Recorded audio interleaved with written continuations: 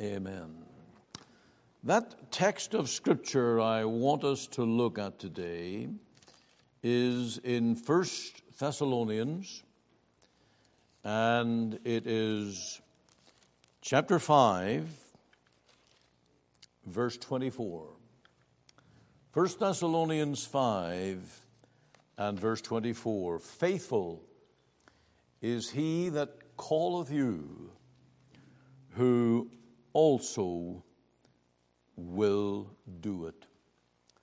I could make that my testimony today after serving the Lord, well, since a student pastor way back in 1978. I started preaching as a pastor to the same congregation.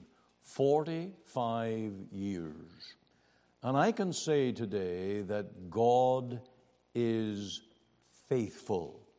I hope that you can say that today in your Christian life. Of all the twists and the turns and the new ways that the Lord may lead us, we may fail Him, but the Lord doesn't fail us. The word faithful simply means trustworthy. He is worthy of putting our trust in Him. Now, we do that all the time on the human level. When you go to the dentist and you put yourself in that chair, and sometimes you might even be sedated or under anesthetic, and you allow that human to put a drill in your mouth, and you can hear the grinding if you're still awake, and the dentist goes to work. That is a huge amount of trust. I remember going to the dentist one day, and I was also getting the drill, and there was some renovation work going on in the building, and there's somebody with a Kango hammer in the background, and it was really reverberating through the building. And I said to the dentist, I hope that's not your drill. And I was placing myself in his care. We do the same when we go to the doctor, especially the surgeon that takes the knife and opens up the body. We put a tremendous amount of trust. Now, that trust has to be earned. You have to have confidence that this person is skilled, that this is not the first time that they're doing such a procedure. They have probably done it hundreds or thousands of times, and you are building upon that reputation. Now, I always love it in the Bible when the Bible itself gives us the definition of what it means to be faithful. And if you read this text, there are two parts to it. Faithful is he that calleth you, who also will do it. That's what it is to be found faithful. If you're a faithful church member, you do it. If you're a faithful prayer warrior, you do it. If you're a faithful husband or wife, you fulfill those vows. They're not just empty words. They are followed through. And when we put our trust in God, we know that He will do it. He will follow through. I want to give you today some good solid reasons to put your trust in the faithfulness of God. There is firstly the record of God's faithfulness. I might hold up to you the whole Bible, the whole history of the world since Adam and Eve, and God's dealings with men and women, God bringing out a people and calling them to serve Him and worship Him. Let's start at creation. God said in Trinity, let us make man after our image. That's Genesis 1:26. And you know what? God did it. He made Adam of the dust of the ground. He made Eve of Adam's nature. And He brought forth man in His image. Now, to be made in God's image is more than just body. It means that we have a soul. We have an ability to worship Him, to commune with him. And God has given us the gift of language, of understanding through words, how to comprehend truth. And of course, that's the basis of our worship. And when God created man in his image, he made you and me a worshiper. Now we read there in John 4, they that worship God must worship him in spirit and in truth. And so when God made man to worship him, he had to give him a mind and a knowledge base, a capability of understanding truth. And in that area, God is faithful, and he has done it. Then in upholding the whole work of creation, more than just the creation itself, God's ongoing faithfulness holding up this world of creation. Think of the covenant that God made with Noah, that never again would he destroy the world by a flood, that there would always be seasons, summer, winter, harvest, cold, that there would be night and day. And here we are, all these years later. Now, the change in season is very incremental. Approximately 2 minutes a day, we gain more light right up to June 21st, and then it goes back the other way, 2 minutes less, right back to the winter season again. And that's the seasons. And that's because the Earth's axis is tilted a maximum of 24.5 degrees. And then it can shift back a little again. And scientists talk about the wobble effect. It's little less, little more. And the evolutionists and the atheists, they say that way back millions of years ago, there was a crash between some planet like Mars that bumped into the Earth and just knocked its axis over ever so slightly by those numbers of degrees. But they can't explain how this happens every season, every year, like clockwork. Now, when God promised Noah that he would maintain the seasons, summer and winter, he has kept his word. We think of the covenant that God made with Moses, that he would bring a people out of Egypt to worship him. They would be a royal priesthood, a free people, a people that God would provide for. And you think of how he did so by the pillar of cloud by day, the pillar of fire by night, the manna, the water out of a rock, and for all those years until he brought them into the promised land. In fact, that promise goes back to Abraham, and it goes back generations, hundreds of years. But in the fullness of time, God fulfilled his word. He's faithful because he does what he says. That's the definition of faithful here in the Bible. And when Solomon was dedicating the temple, he said, not one word of God's good promise hath failed. And that's your testimony and mine today as well. And it will be right through to glory. Not one word of God's promise hath failed us. Now, think of the messianic promises relating to the coming of our Lord Jesus. It was prophesied that he would be a counselor, a mighty God. I'm thinking of Isaiah 9:6, that he would be a glorious person of might and of power. And yet in Isaiah it was prophesied that he would be despised, rejected of men. And you had those Old Testament students of Scripture puzzling their minds. How will this be? He's a glorious person, and yet he's despised and rejected. He's wounded for our transgression, a man of sorrows. And yet he will gather the Gentiles.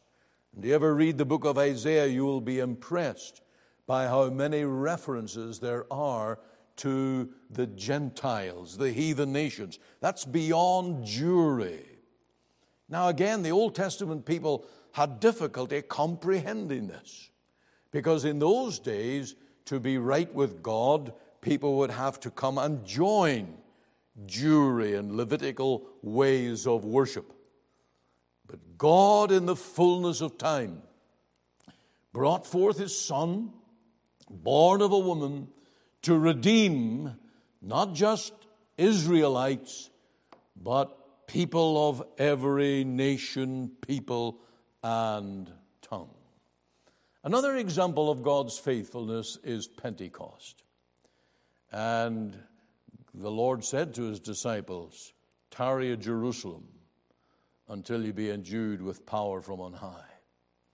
And he promised them, "Ye shall receive power after that the Holy Ghost is come upon you."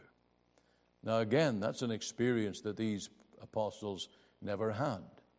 They were still trying to get adjusted to the reality that the Lord would no longer be among them. He said, I will leave you and send you another comforter, the Holy Spirit. And all of this was beyond human comprehension. But you and I know in the first 2 chapters of Acts, the fulfillment of that great promise of the outpouring and equipping of the Holy Spirit, and how it laid the foundation for the early church in the first century, how it mushroomed and spread among the nations of the world. God is faithful, who also will do it. Now, there's another promise in the Bible that we have to face the reality of, and that is, the Bible has warned us that in the latter days there shall be a falling away. There will be a worldwide apostasy, a turning away from the truth. And the things that we face today are scary. They are truly burdensome. And it is a difficult day to be a Christian. It's a difficult day to be a Bible-believing church. And there are forces at work in this nation and in our communities and perhaps in our families that are absolutely destructive. And yet we are called to be a faithful witness for God and depend on him for the grace. And the Lord has promised that he will never leave himself without a witness. I'd like you to turn to Matthew 24 and verse 14. This is a vital promise in the midst of the days in which we serve the Lord. Matthew 24:14. And this gospel of the kingdom shall be preached in all the world for a witness unto all nations, and then shall the end come. And so this gospel is going to go forth. And I certainly think that we're living in a generation when this gospel has gone forth wider and with more penetration than at any other juncture in human history. We have not only radio and television, but internet.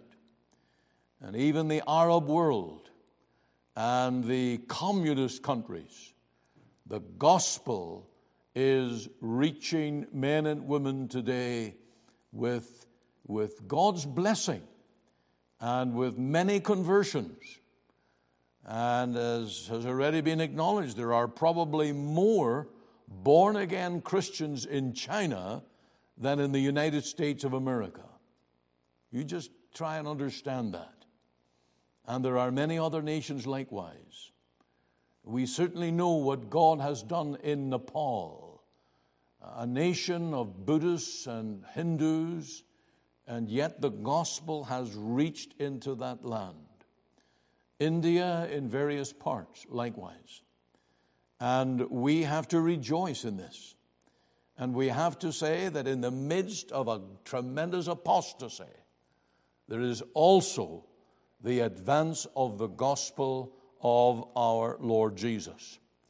We lament, of course, the reversal of churches and ministries in the Western world and here in Canada. It's a difficult thing to take the gospel to the hearts of men today. The Bible is out of our schools. The Bible is out of our places of government. And there are liberties that have been eroded. But still we have great freedom.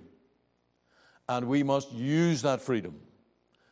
Faithful is he that calleth you, who also will do it.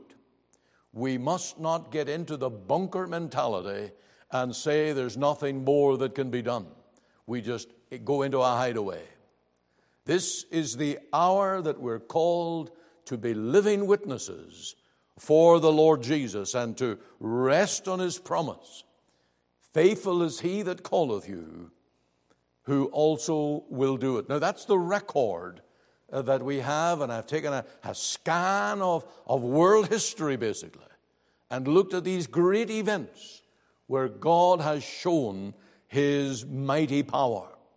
And we need to be a praying people, believing that our God is faithful and that our labors, our prayers are not in vain, and that every gospel effort, God will remain faithful to bless it. Now, that's the record of God's faithfulness.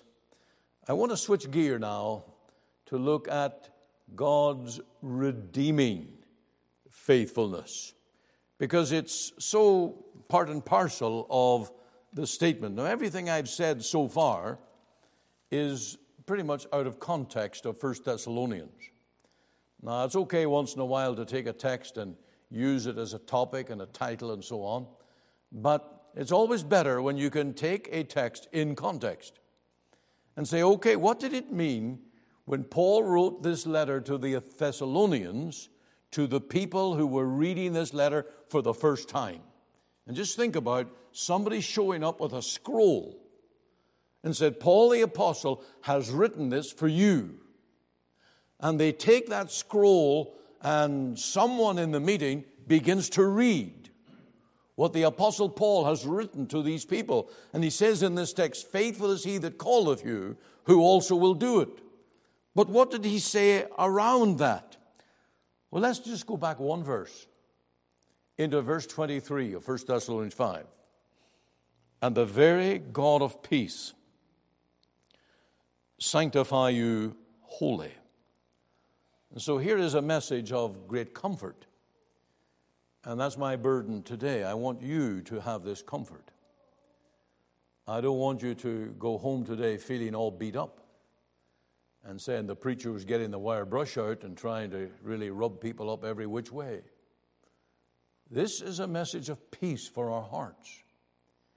It can bring great comfort and great strength to our Christian lives.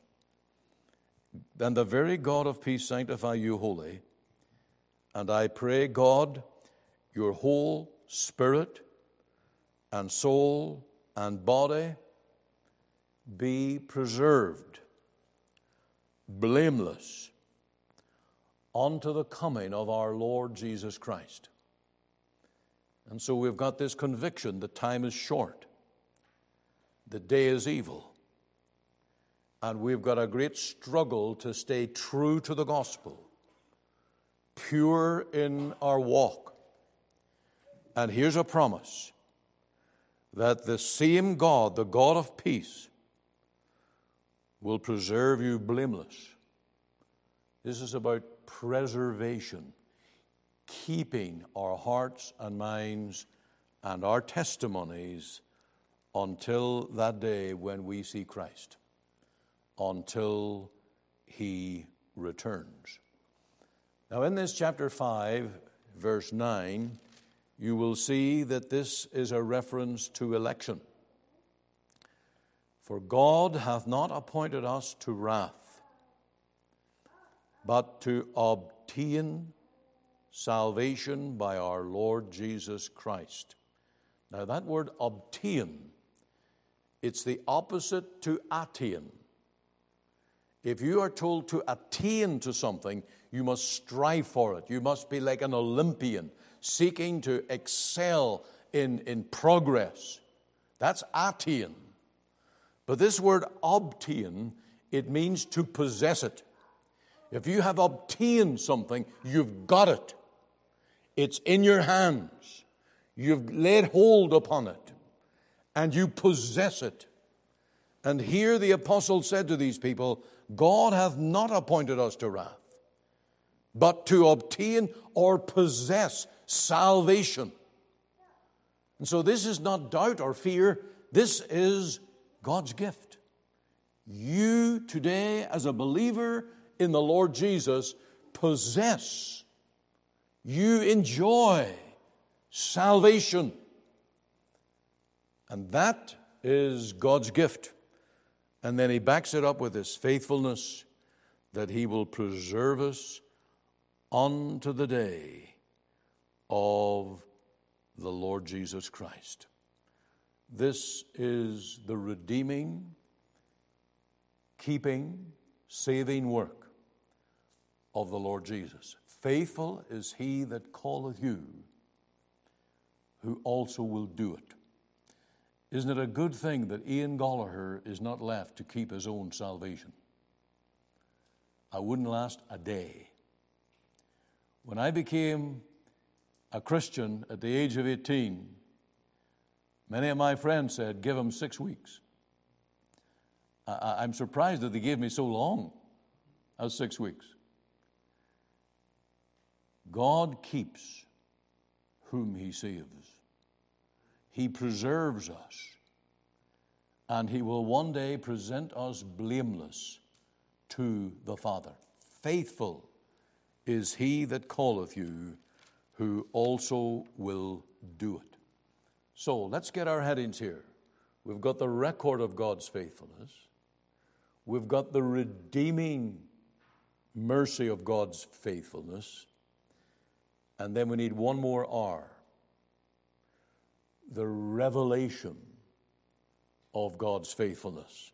And I'm going to move on just toward the end of the chapter 5. He says in his final exhortation, verse 27, I charge you by the Lord that this epistle be read unto all the holy brethren. So, somebody arrives with this scroll from the Apostle Paul. They work their way through it, they read it, they talk about it, and then they notice at the end that this epistle is to be read by all. And it's really true of the whole Bible. This is God's book for you. Now, this is what we call a church epistle. And it was originally specific to the Thessalonians. There were things in this book pertaining specifically to them. And yet it was to be read by all. And that's the way we handle the whole Bible. There are things that were written in the Psalms that were specific to David or Asaph in their life, in their trials. But it's also a word for me. Or the preaching, teaching ministry of the Lord Jesus. Every word is given by God, and it's given for every one of our hearts and for God's people, revealed for our faith. And so we can take the book and we can rest in it and we can rejoice in it. Now, as we read the Scriptures as Christians, and I am taking the position now that you're born again, that you're saved, that you're washed in the blood, you've got a new heart, the book has been opened to your mind, but the Holy Spirit still ministers. And there you will find that there are times that this book just opens up to your own heart as if it's God speaking directly, specifically to you. And in this book of Thessalonians, there are words of great comfort. God can be trusted. That's amazing. Just let that sink in. God can be trusted. Faithful is he that calleth you. We are left without excuse. That's the challenge to our hearts today. If this book is true, if God will back up every promise and every word of this book, I am left without excuse for unbelief or disobedience. And everyone is called to trust, to place their whole confidence in the Lord. Now, I was looking at Hezekiah, and he is the man that trusted in the Lord. And it goes on to say that he trusted in the Lord, for he clave unto him. Now, that reminds us of what the Lord tells the young husband to do. We're to leave father and mother, leave and cleave to our wife. That's a new union.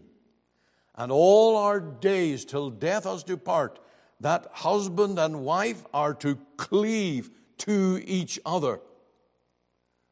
That's what Christians do. We cleave to the Lord.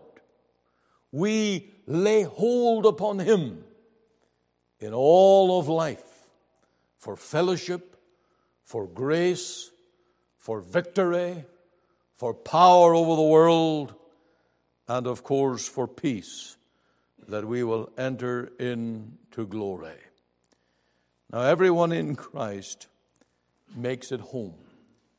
We're told here in 1 Thessalonians 5:23, and the very God of peace sanctify you wholly, and I pray, God, your whole spirit and soul and body be preserved blameless unto the coming of our Lord Jesus Christ. Every one of the Lord's sheep is brought home. The Lord has promised that he will lose nothing or no one. And that's you and me too. And so we have this blessed confidence and this blessed assurance as followers and disciples of the Lord Jesus. Now, when you go back to John 4, which we read together about the Samaritan lady, what a gospel to a sinner, and how the Lord changed her life. And soon she was running back into Samaria saying, come and see a man which told me all things that ever I did. The Lord knew all about her. He knew all about her sinful life. He knew all about her loneliness. He knew all about her need for victory. And this is the same Lord Jesus that we serve today. And thank God he pardons us from the past, and he empowers us to serve him in the future.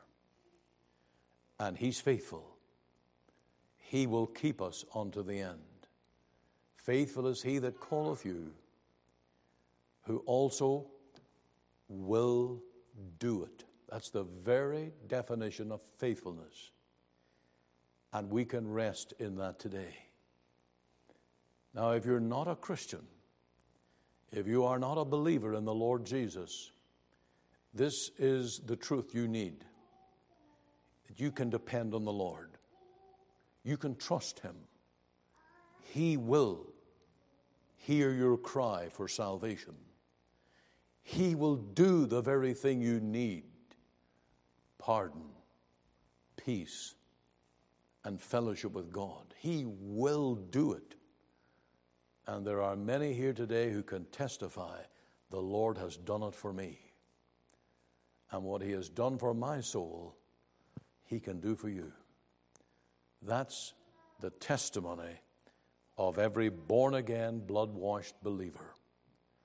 And so we take our stand and our encouragement today on this text. Faithful is he that calleth you, who also will do it. Praise him all of our days. Now we have a closing hymn today. It's number 311. Come to the Savior, make no delay. Here in His Word, He has shown us the way. Here in our midst, He's standing today, tenderly saying, come. 311 in our hymnal. Let's stand together to sing, please.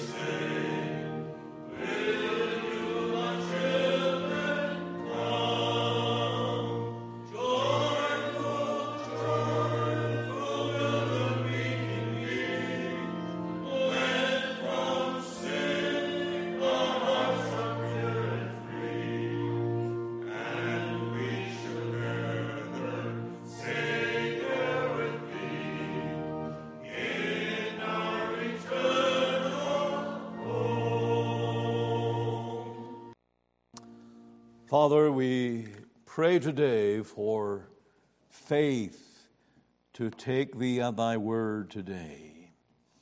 Lord, we need that confidence in our hearts, that inner conviction that our God will not fail us, that what Thou hast promised through Your Son and through the gospel of mercy and grace, that You will fulfill in each one of our lives.